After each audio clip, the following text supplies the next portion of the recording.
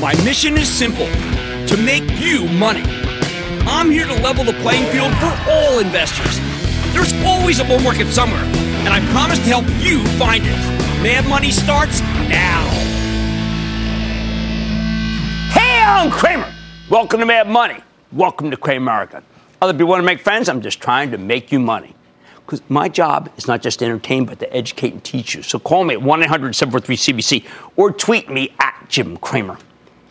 You know what most of the stocks that have exploded higher this earnings season have in common?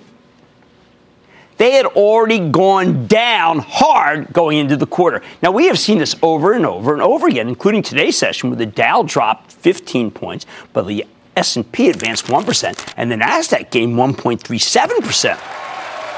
This time, the much-derided Facebook made a phenomenal comeback. General Electric returned to double digits. And Apple tacked on a second update. These stocks are all acting like coiled springs now. This morning, it looked like it would be a nasty session. But the strength in these stocks helped the market to blossom from an ugly duckling into a beautiful swan. It's a nice cherry on top of the S&P 500, which, by the way, gave us its biggest monthly gain in 3 years, up 7.9%. Wasn't 2019 supposed to be a bad year? All right, let's go through these one by one. Facebook rocketed higher, attacking on nearly 11%. That's right, 11% gain, which is a really big deal when you're talking about a $432 billion company. The turn here, frankly, is nothing short of astounding. When we last left Facebook, it was considered to be roadkill. The social media's Titans obituary had been written over and over again by the New York Times, the Wall Street Journal, and pretty much every other major publication under the sun. Everything but my penny saver that they keep throwing on my lawn. The negative publicity from Facebook's seemingly endless privacy scandals had done some serious damage, we thought. The last 2 quarters were downright awful, which is why the stock plummeted from $218 in July down to $123 from that fabled Christmas Eve session. The parade of horrible headlines really seemed like it was hurting the business. We've heard of so many people, so many celebrities leaving Facebook. At the same time, the company's costs had soared. It was a terrible situation. Revenue slowing dramatically, costs rising dramatically, and some of the worst press I have ever seen for a company that hasn't killed anyone. And what was the fallout? I don't know. You know what? After last night, it's unclear. Maybe there wasn't any real damage done. Maybe few people actually cared about these scandals. Facebook's users are growing smartly, its revenues are screaming higher, and costs are trending down. There are 2 billion people who check with the Facebook service every day. 2 billion people. I mean, where the heck else are the advertisers going to get that kind of reach? Local newspapers, national newspapers, radio, skywriters, cable? I don't think so. Plus, you could argue that the company simply made itself too essential, too indispensable, too much of the fabric of your life for us to stay mad at him for long. Mark Zuckerberg and Sheryl Sandberg told such a compelling story about helping advertisers reach hard-to-reach consumers, particularly small and mid-sized businesses, that I wanted to grab the phone and place an ad for the Longshoreman, my wife's new restaurant in Brooklyn. I'm not kidding. That's how fabulous that call was. You ended up raising a metaphorical glass to them, a glass full of money. So where does the stock go from here? All right, let me introduce you to a term that I love, okay? It's one of my absolute favorite terms. It's most beautiful in the business world, and it's leverage.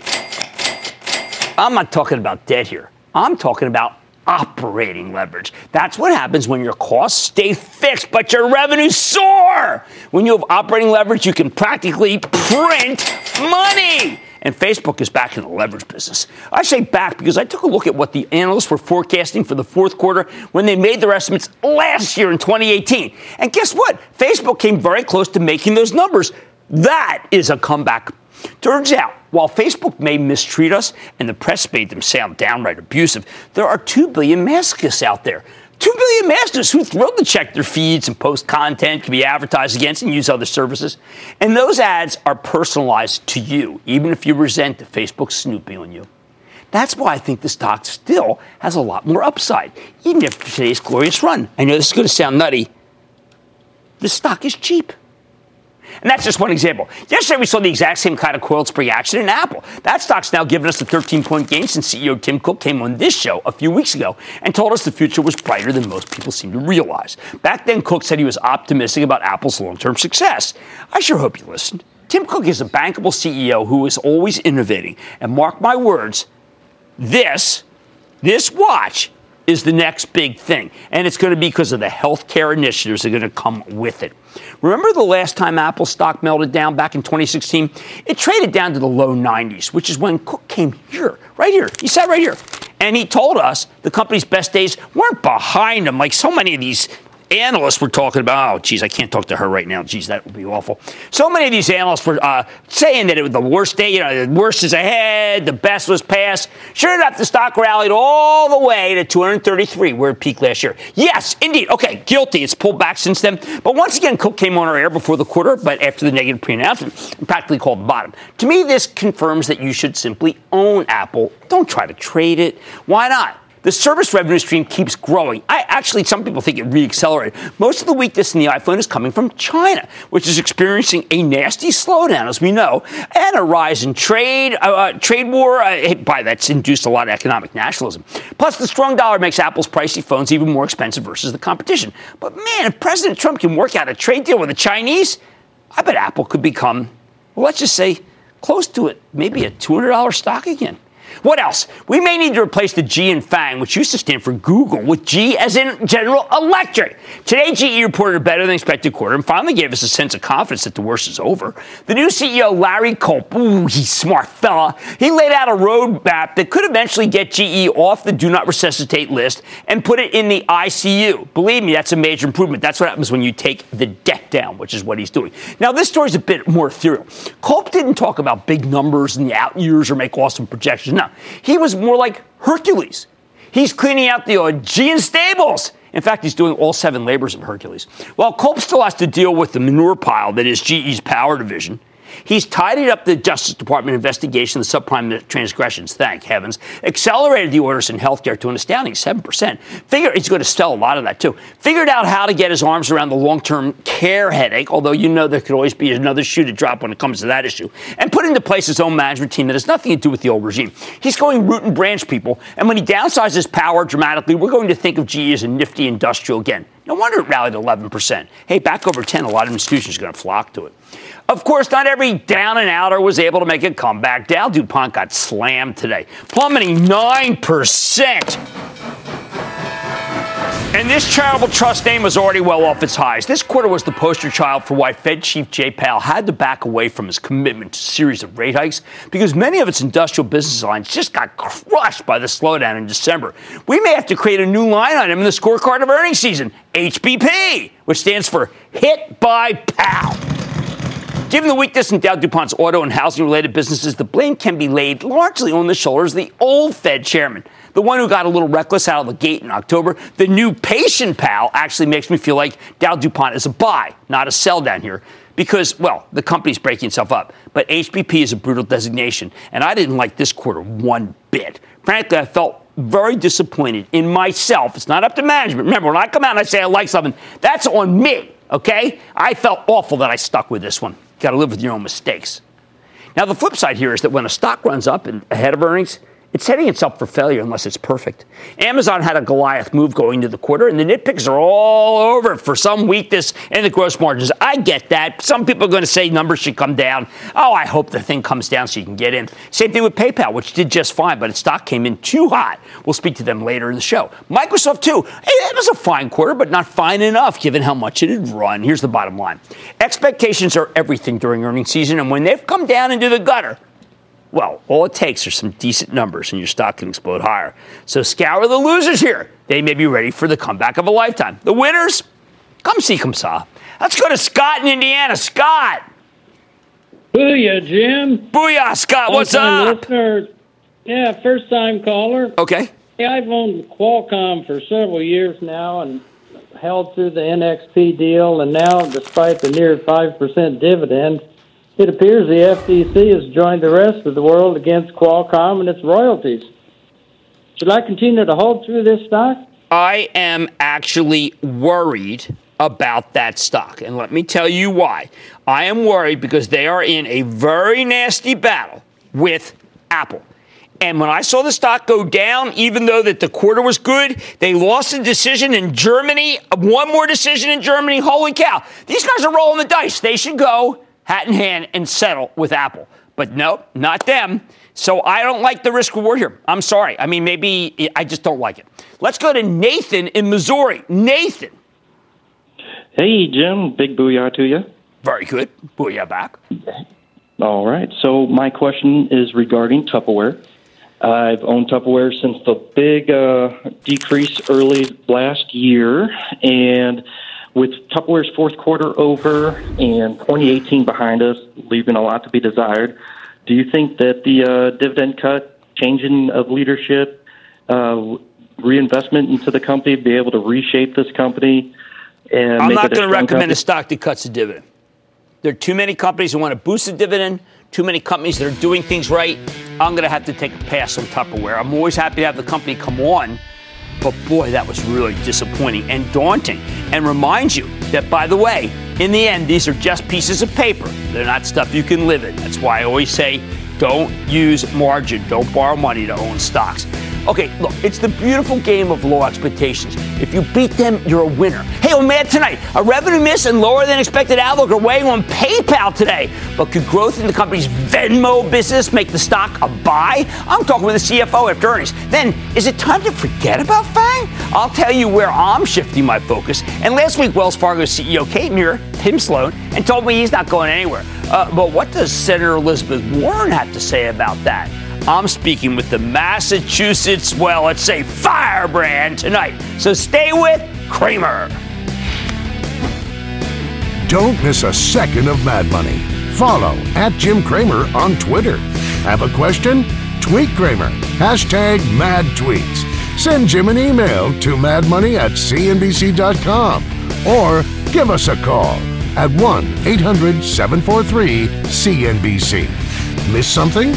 Head to madmoney.cnbc.com.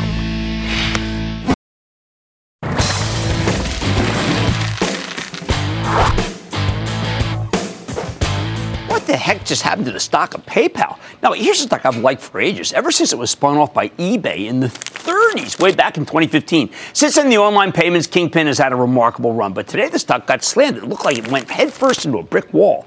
Problem? Last night, PayPal reported what I guess many were interpreting as a mixed quarter. A 2-cent earnings beat off a 67-cent basis, slightly weaker than expected revenue, up 13% year over year. And even though some parts of the business were red hot, like their Venmo payment sharing app, hey, that was up 80%. The company's forecast for the next quarter was softer than Wall Street anticipated. The guidance was only a little disappointing for the stock, which is owned by my Travel Trust, which you can follow along by joining the ActionAlertsPlus.com club. But perhaps because the stock had run up going into the quarter, it got slammed today. It's down more than $3 or 4% on a pretty good day for the NASDAQ.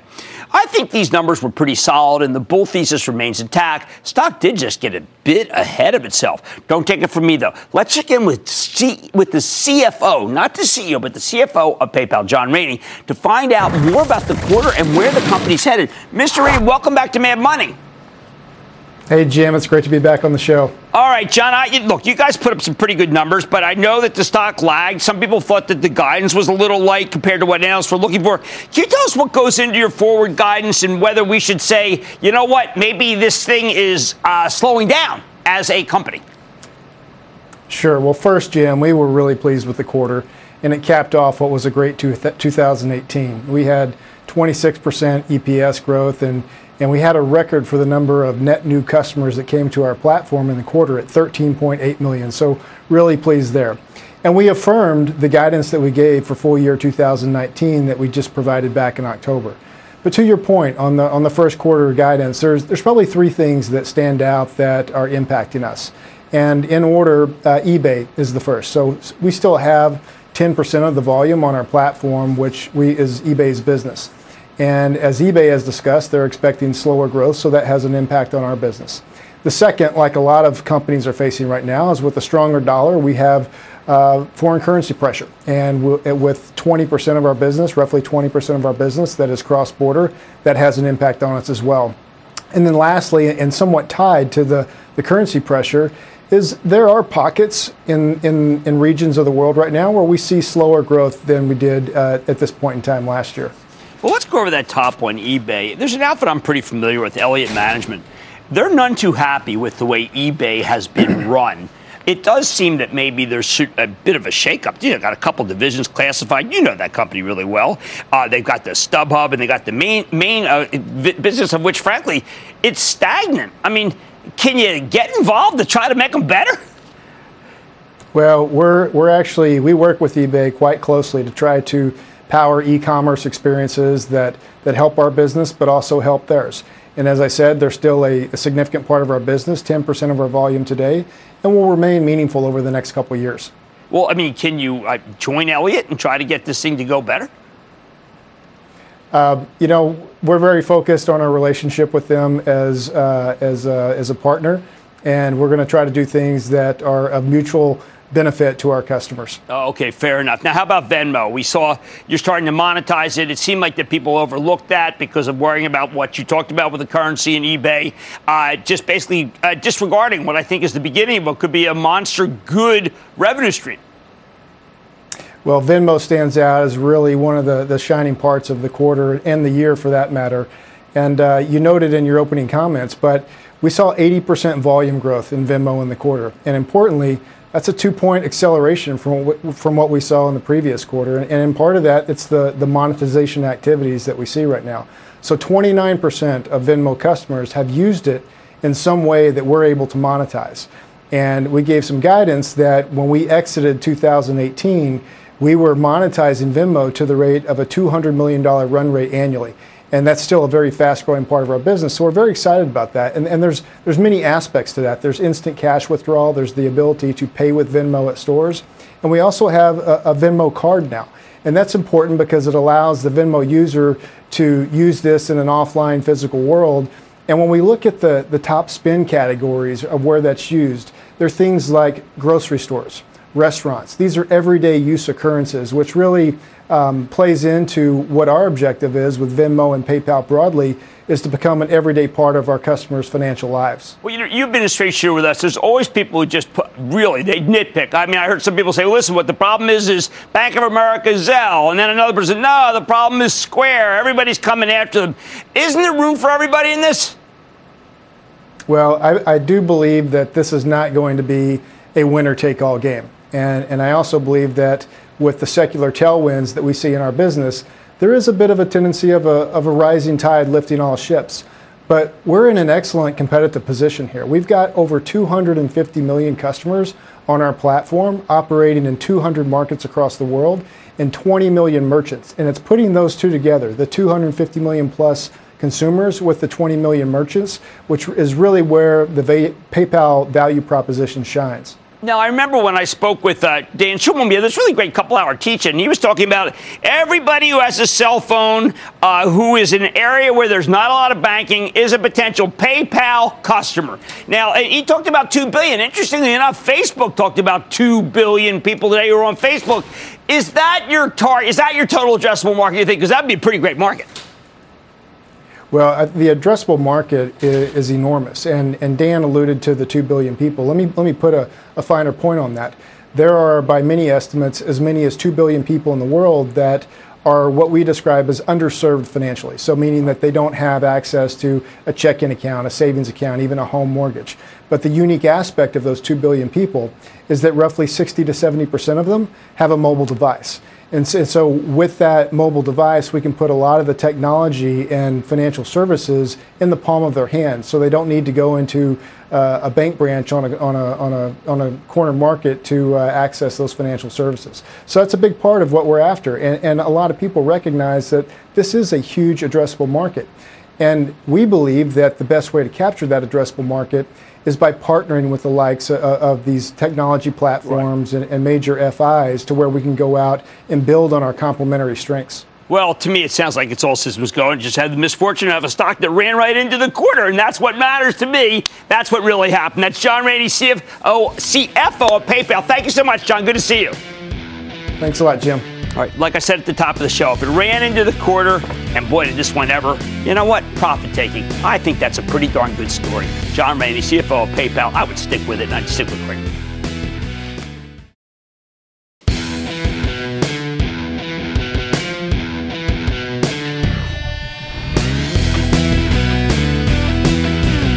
maybe it's time to stop focusing so much on FANG, the acronym we coined years ago for Facebook, Amazon, sometimes Apple, Netflix, and Google, now Alphabet. These were once the hottest secular growth stories in technology, but that's no longer the case, even after the terrific runs in Apple yesterday and Facebook today. These days, if you want performance, the cloud kings and their smaller heirs apparent, the cloud princes, are where it's at. Last night, ServiceNow reported a blowout quarter with 30% plus growth across the board. This is a cloud software company that automates all sorts of back office stuff so that your employees can spend more time dealing with clients. The stock surged $26 today, and perhaps also after the great interview we had with Mr. Donahoe last night. John Donahoe is the CEO, because that kind of growth is practically unheard of for a $34 billion company, unless it happens to be, yes, indeed, a cloud king based in the cloud. It's also why ServiceNow has rallied 49% from its December lows. When you look at the action in the cloud kings and the cloud princes so far this year, they've been trouncing the S&P 500, which is up 7.9%. That's not measly, but holy cow. I mean, these gains are great. ServiceNow's the best of the bunch, but it's got some stiff competition. Let's go through them from worst to first. The weakest cloud king is Adobe. I bet this company can deliver a whamma-jamma quarter when it reports in March, perhaps taking stock back from $247 today to its all-time high of $277. These days, I view Adobe as the principal engine behind e-commerce. Everything seems to run through Adobe, and last night Visa told us that e-commerce is growing at 3 times the rate of brick and mortar. So the fact that the stock's only up 9% year-to-date may be an opportunity, even if it's already run 21% from its fourth quarter lows. Speaking of opportunities, VMware. VMware reported the second best quarter after ServiceNow, yet so far it's only up 10% this year. VMware remains the best way to onboard to the cloud. The stock's rallied more than 37% since the low. Oh, and it's also paid you a $26 special dividend. We own Salesforce.com for the charitable trust, which you can follow along by joining the ActionAlertsPlus.com club. I think its 11% gain seems low compared to the company's outsized 26% growth rate. Now, Salesforce is a $114 billion company, for heaven's sakes. That growth rate is stunning for such a large business, but it's kind of business as usual for the cloud. Sure, the software as a service pioneer has seen its stock vault nearly 34% from its fourth quarter nadir, but I bet it's got more room to run.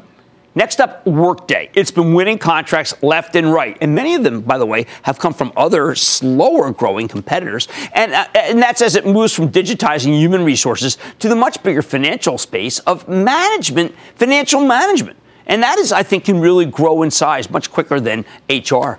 The stock's gained more than 13% for 2019, but I don't know if that's enough, even as it surged 54% from its lows. Then there's Splunk, which had the misfortune to report smack in the middle of the big downturn last month. No matter, stock's still up 19% for the year because there's incessant demand for data mining, and no one mines data better than Splunk. Sure, it is up 49% from its fourth quarter lows, but it never should have gone down there to begin with. Hey, how about the last king? It hasn't gone up much at all this year. That's because it's Red Hat, which got a gigantic takeover bid from IBM, of all people, a 63% premium to where it was trading. I think IBM will come out of this one just fine if they can keep Red Hat CEO Jim Whitehurst at the top of their gigantic food chain. Now, not long after we anointed the cloud kings, we rolled out a list of smaller cloud princes. How are they doing? Since 2019 began, Coupa Software's up 38%. Okta's rising 29%. HubSpot and New Relic both have rallied 25%. Atlassian's up 10%. Only Tableau Software has failed to beat the market with a 6% gain. Why are these cloud stocks doing so well in such a choppy environment? Simple. They weren't HBP, which, like I told you at the top of the show, stands for hit by Powell. These are classic worldwide secular growth stories that don't need a strong economy because they help other businesses trim the fat and increase their margins. And businesses always want to cut costs. So when someone says the king is dead, you just come back and say, long live the king. Unless, of course, the king is Elvis. Chuck in Massachusetts. Chuck. Booyah! This is for Chuck and Chuck from Boston. Here's a kid with horse sense. What's up? Chuck. Thanks for taking our call. Really appreciate it. We're both longtime fans. Francesca's 9. She's been watching. 9 and loves the show. Fantastic. Yeah. Actually, she had a little bobblehead. I think one of her first words was booyah. What happened to my bobble? I think I smashed it. Yep. Merger. Okay. My question is, looking to invest in the cybersecurity space. And actually, it's a local company here in Boston called Rapid7. Just wondering your thoughts on that one. You and your 9-year-old daughter have skunked me. That is one that you stumped the chump, and I do not know it. I've got to come back and do it. I mean, I've looked at Rapid7. It's a Boston company because we out to San Francisco. We don't know them. But we will do the work. Wow, 52-week high today. Looks like you and she have a winner. Long live cloud royalty. It's surely alive. Hey, much more Mad Money head. Howard Schultz called the plan ridiculous. Bloomberg compared it with chaos in Venezuela. But what does Senator Elizabeth Warren have to say about the proposal to tax wealthy Americans? I'm talking with her tonight. Then my exclusive with Meritor. Is it time to take this trucking company off the highway and steer it towards your portfolio after yesterday's incredible 10% move? And lawyer calls rapid fire in tonight's edition of the Lightning Round. So stick with Cramer.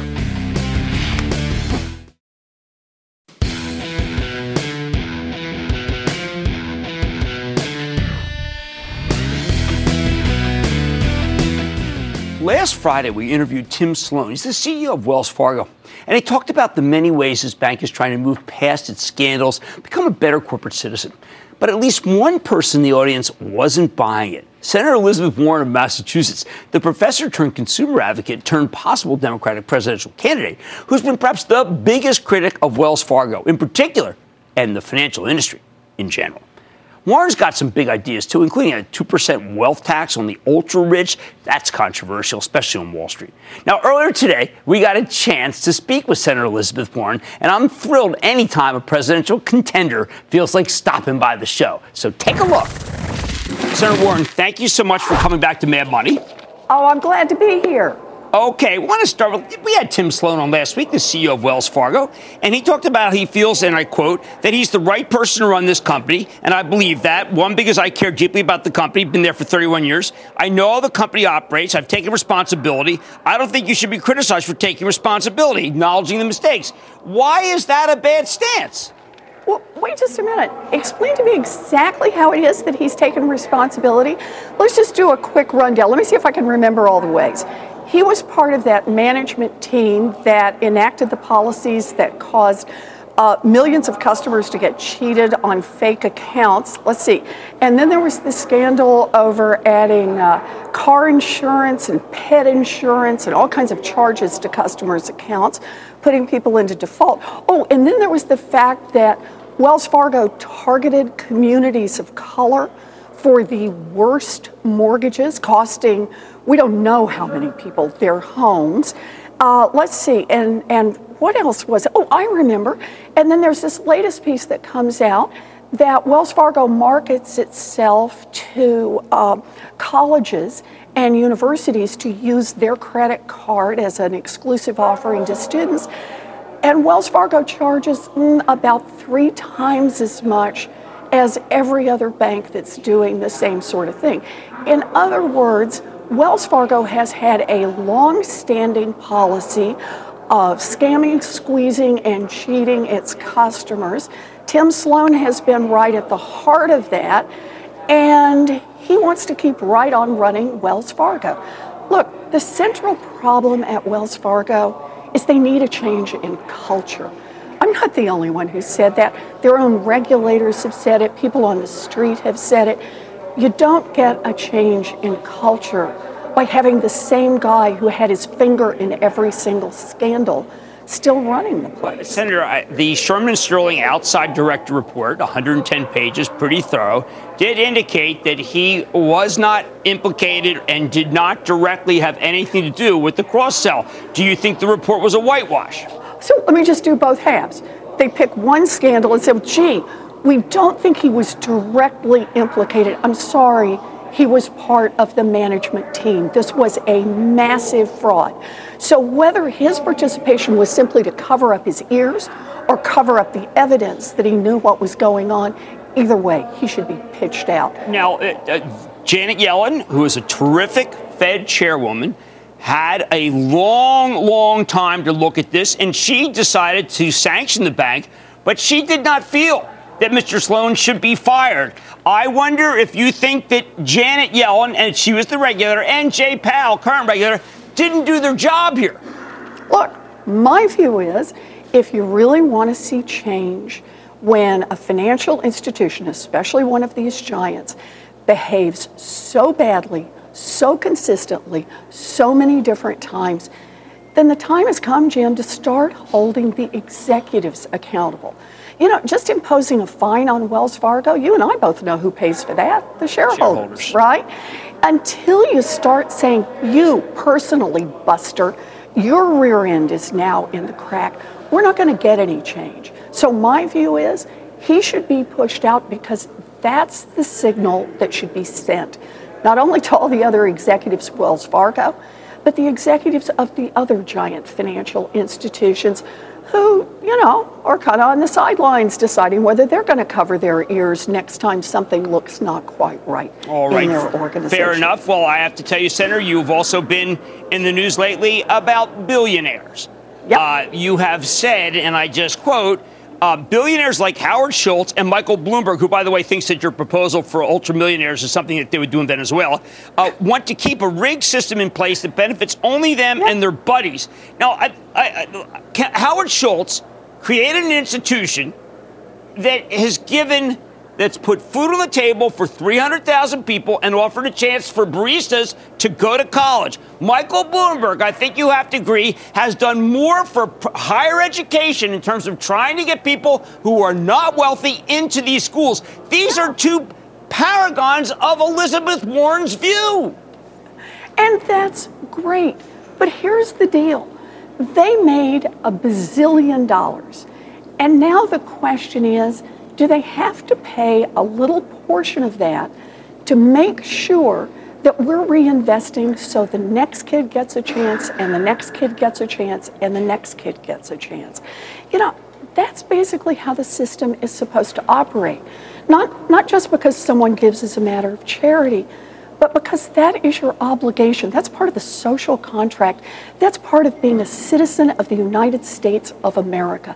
When you make it big, when you get so much from this country, then you got to take a little piece of that and you got to put it back in so that we can build a strong education system, pre-K through college for all of our kids, so that we can build that infrastructure. But how about those who have taken the pledge, so to speak, to give half their wealth? Should we just perhaps, maybe you craft legislation says that money should go to make it so more poor people can go to school? No, come on, Jim, you're starting at the wrong end of the deal. The thing about taxes is everybody who is an ultra-millionaire has to pay a portion, not just those who sign up, not just those who wave their hands and say, I'll do it as long as it goes to the particular charity I like. Good for them on their charitable works. But every single one of the ultra-millionaires, that thinnest 0.1% slice at the top, they got to take, in my view, 2%, that's not unreasonable, to say you're going to put that back into the kitty to reinvest for child care, to reinvest to bring down the student loan debt burden, to reinvest in a Green New Deal, to reinvest in a future for all of America. Okay, so we want to go with Michael Bloomberg, again, a man I know you admire. He says, when asked about the wealth tax, it's probably unconstitutional, and that there's an example to avoid for anyone favoring radical redistribution. What is what he calls it? It's called Venezuela. He almost sounds like that you are making a war against so-called oligarchs in Russia. I know you're a capitalist. I know you're not declaring war against billionaires. How do we reconcile this? Look, all I can say is we've watched Michael Bloomberg, we have watched billionaires stand up and say, look, I want to run for president, and one of the first planks in my plan is going to be no new taxes for billionaires. Look, all I'm asking for is a little slice from the tippy top, a slice that would raise, and this is the shocking part, Jim, about $2.75 trillion over the next 10 years. That's money we need so that every kid in this country has a decent child care opportunity, has an opportunity for pre-K, has an opportunity for a decent school. All we're asking is when you make it that big, put something back in, and we're asking for a little fairness in the system. You know that top 0.1%? This year, taxes all in, they're going to pay about 3.2% of their total worth in taxes to help keep everything running around here.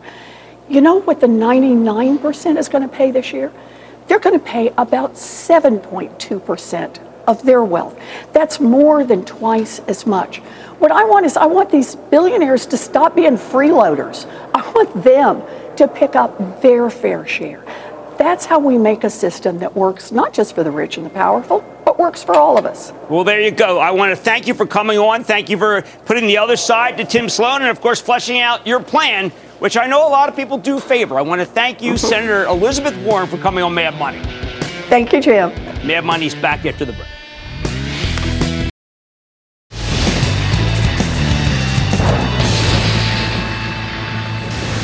It is time. It's time for the lightning round.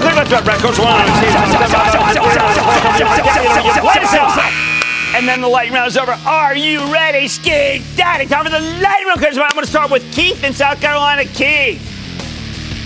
Hey, Cramer. Hey, I Keith. was wondering about Groupon and the earnings that are coming up. I'll be candid. I like Groupon, and I have been wrong. I keep seeing real value here, so I'm not going to desert it, but it has not been a good one. Let's go to John in New York. John. Jim, I'm 69, a long-time listener and believer in you. I bought 500 shares of Citicorp on 7/16/2008, $15.90 per share for a total investment of $7,900. The stock did a reverse 10-for-1 split, so now I have only 50 shares, $2,600 value. In the brokerage account statement, as a long-time 10-year investor in Citibank, I lost $5,300. All This is over two.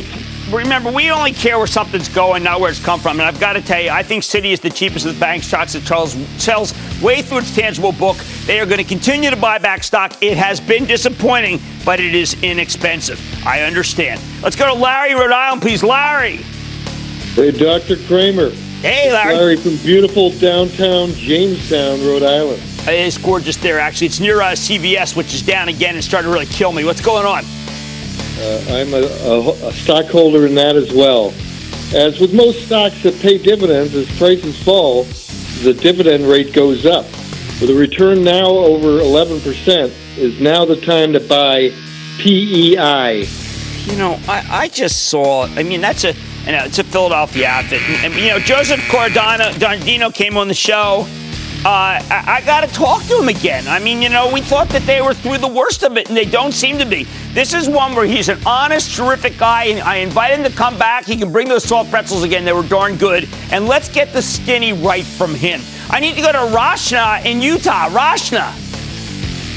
Hi, Jim. I have a question on Honda. Is that a buy or a sell? I'm not recommending any automakers. It's just, life's too short. It's just too hard. I'm in a tent with GM. I actually have been saying a lot of positive things about Tesla. I hate it when the CFO quits. Leto quit a second time. But I got to tell you, I thought that they actually had a decent quarter. But it's not. It's a balance sheet issue, and I don't have the faith. Ted in Georgia. Ted.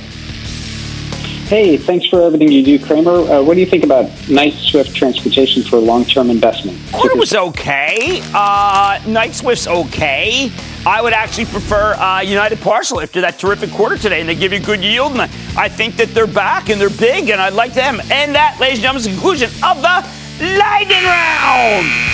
The Lightning Round is sponsored by TD Ameritrade.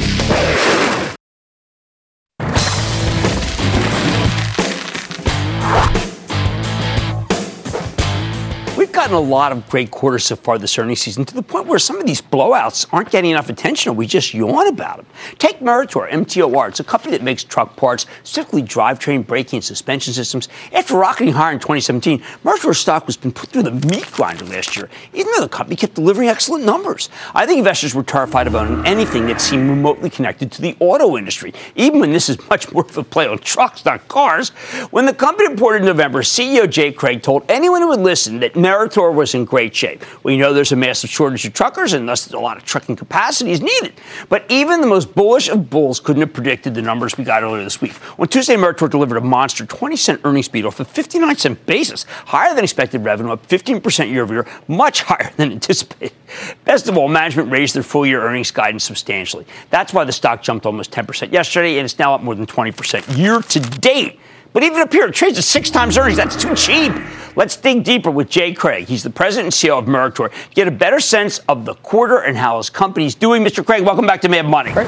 Good to see you, sir. Great to be Have back. a seat. Have a seat, you. Jay. All right, Jay, I used to teach how to value stocks at Goldman Sachs a long time ago. But I always said that if there's a company that sells well below the market in terms of its price earnings multiple, but it is growing well beyond what the market is. Correct. And it's got a secular growth story, not necessarily cyclical, with some cyclicalities. Okay, it's not really possible that it could be at a certain price. You're at 6 times earnings. Correct. It doesn't make sense. And I want to try to explain to people how, but I can't. Well, I think that message is something we want to make clear. We've grown 20% above our end markets over the last few years. We've grown revenue over $1 billion, 25% in the last 2 to 3 years. And over half of that has just been organic growth, market share gain. Now, trucking business, different from cars. Mm-hmm. There's tremendous demand, e-commerce, moving things around. We know from intermodal that there's demand for trucks. You're not an auto company. We are not. We are entirely a commercial vehicle-focused supplier, leading in our market categories of axles and brakes around the world. So then I start thinking, okay, well, maybe it's like Wabash National, which complained about labor costs and tariffs. But I didn't see those complaints in any of your quarterly decks or anything. Yeah, Wabash, great customer of ours. Right. But we've done an excellent job of managing those costs, have a great purchasing team, good contracts that will allow us to pass on our base costs, such as steel, any rising costs there. Then I start thinking, well, maybe people think you can't make this great precision instruments in America. But not true at all. Our largest engineering center is here just outside Detroit, Michigan. Our largest manufacturing facilities are in the southeast of the U.S. and the world. Then you've got a kicker. This is why I mentioned secular growth, because I know there's some electric vehicle solutions. This is something that you're caring about, you're investing in, right? Mm-hmm. We believe we've become one of the leaders in that space so far.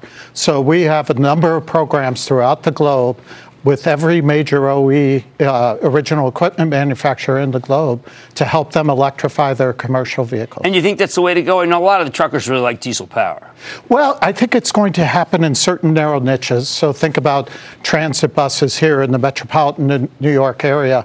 I think those will move pretty quickly to fully electric, maybe refuse vehicles. All right, now, there is an asbestos liability here. To me, it seems like it's contained, but the plaintiffs' bar, we've seen them get very aggressive. They went after Johnson & Johnson. They caused they lost the company's stock lost billions of dollars because they targeted J&J. I mean, is that something that maybe is an issue for people? Well, I think it is something to be concerned about for other companies. We just announced a month ago and then reiterated in this quarter, we've eliminated 70% of our net liabilities in asbestos with a prepackaged bankruptcy of a dormant subsidiary that's received 100% approval from the plaintiffs' bar. Oh, that's very good. Okay, so maybe there's maybe I'm missing something. Jay Powell yesterday talked about things had gotten uncertain in the month of December. I was on a Dow DuPont call today. They had a terrible December. Maybe December was bad? Well, I think December had some discontinuity both in the stock market and in some end markets. We even saw truck orders take a little temporary dip back to more normal levels. But I think as you see in January, the economy and industry has come roaring back with confidence. So what is the narrative that you tell people? I mean, you have a terrific piece it's called Perceptions Impacting Meritor's Valuation. I mean, do you eventually just say, you know what? We're just going to buy back all the company because maybe people won't understand? Well, we are aggressively investing in us with buybacks. And as you read in our first quarter, we actually bought back 50 million of our shares when we saw that disconnection in the equity markets in December. We jumped in and took advantage of that. But I think there are misconceptions, but understandable. We're a 110-year-old company and have gone underneath a very strong repositioning and restructuring of the company in the last 5 years. Well, look, all I can tell you, keep doing what you're doing. Eventually, as I said when I was teaching Goldman, it has to work out. That's what we believe strongly, the board and myself. It has to. Yeah. All right. Thank you so much. That's Jay Craig, the president and CEO of Meritor. Even after a blowout quarter, guys, and up 20% for the year, this stock is crazy cheap. Stick with Cramer.